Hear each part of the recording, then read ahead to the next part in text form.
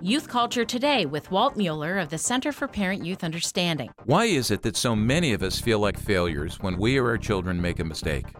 My guess is that we're disappointed because we expect ourselves and our kids to be perfect, a very unrealistic expectation.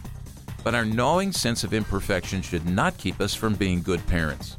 Realistic parents pave the way for family closeness and build their children up by parenting with grace. They aren't paralyzed by feelings of fear and inadequacy when they make mistakes.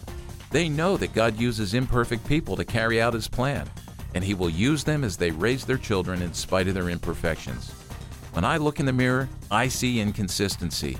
When I look inside myself, I face the dark reality of my own sinful nature. When I look at my kids, I see the same. Parents, in the midst of your teen's imperfection, are you showing him God's grace? For more on youth culture, visit us on the web at cpyu.org.